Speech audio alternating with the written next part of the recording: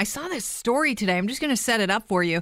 It was in the Globe and Mail, and it's about Ottawa targeting energy efficiencies in homes. And this could have massive repercussions to you. If you're one of those people that have decided to invest in your home, you bought that home thinking, okay, this is going to be my major investment, and this will be the nest egg. This is my retirement fund. This actually is of paramount importance to you because I've learned that the federal government is developing a model building code to make existing homes more energy efficient. Sounds good, but they can impose new costs on owners when they renovate or sell their homes. We're joined now by Lou Berkowitz, of course, who is AM 640 real estate analyst and broker with Harvey Callis. Welcome to the show, Lou. Glad to be here.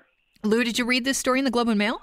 I did. I liked it on the one hand. I'm a little concerned on the other. Okay, let's break it down a little bit. These are the federal government is developing, model building codes. Now, these are to get, your house up to energy efficiency. I know that when we rebuilt a cottage up north, we had to build it like a house. It has to be to the specs now that are, the energy efficiency. And it's better than our house. We live in an old house. And if these codes came into effect and when we renovated, we would have to take down all our walls and actually put in insulation, which could be quite costly because we don't have insulation, as a lot of people in Toronto do not have. So this could be huge as far as imposing new costs on owners when they renovate or sell their houses. So what's your good and bad on this?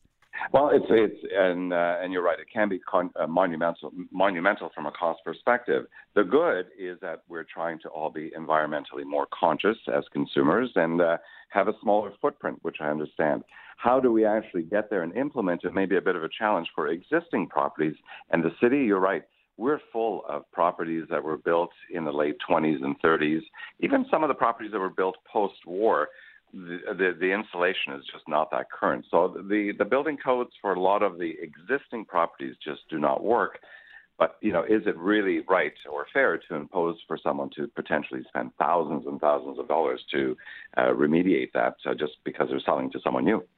Yeah, and you think about that, you then will have to, I guess, if you want to reap the benefit of putting in the new renovations to get them up to code, you're going to have to charge more for your house. And, people can only pay what they're willing to pay. Well, exactly. And that also makes sense. So it will affect essentially how homes are sold. If this does become something that's imposed on homeowners, it will change the landscape of pricing, but that also will be challenging because every house is very different. Right. And not every house is going to require a lot, and some will require more than others. And so to then equate that into a valuation of the home also makes it very, very challenging. It's hard enough to get into the Toronto market right now. I can't see this making it more affordable. Affordable? No. I think anytime we do something like this, it definitely affects the affordability factor. So it's not going to be more affordable. It's going to be more efficient, perhaps energy efficient, but it's going to cost more. Okay, let me throw out a scenario that concerns me.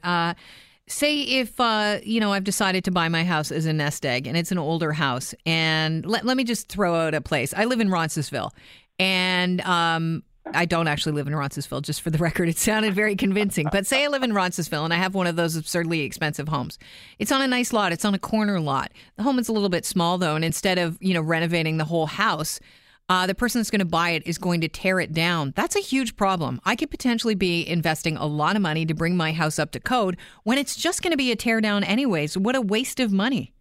Absolutely. In that particular scenario, you're absolutely right. That would be a waste of money unless some sort of guidelines are introduced to protect consumers exactly from that sort of thing happening. See any other major concerns with this?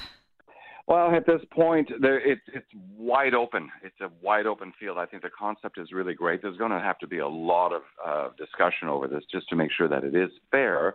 And I think there's going to have to be a lot of consideration given to how far this building code is actually going to go on a home that's existing versus something that is newly being built. So challenges along the way, but I think overall I do like it. I think for us to have a smaller footprint when it comes to energy efficiency is a good thing. Model building codes are developed federally, but the provinces decide whether to adopt the guidelines into actual building codes, is what I understand here. And so when we're talking about the Wynne government, it seems like a no-brainer that Kathleen Wynne would introduce, Justin Trudeau's building codes. Yeah, I would think so as well. Again, it would, but it's going to probably be some other version that the federal government comes up with, because every province will choose their own of whatever they think is best. Lou, I appreciate you joining us on the show today, and I just want to plug your show. You're the host of the Real Estate SOS Sundays at 11 a.m. here on AM 640. Thank you so much. We'll be tuned in. Okay, take care. Cheers.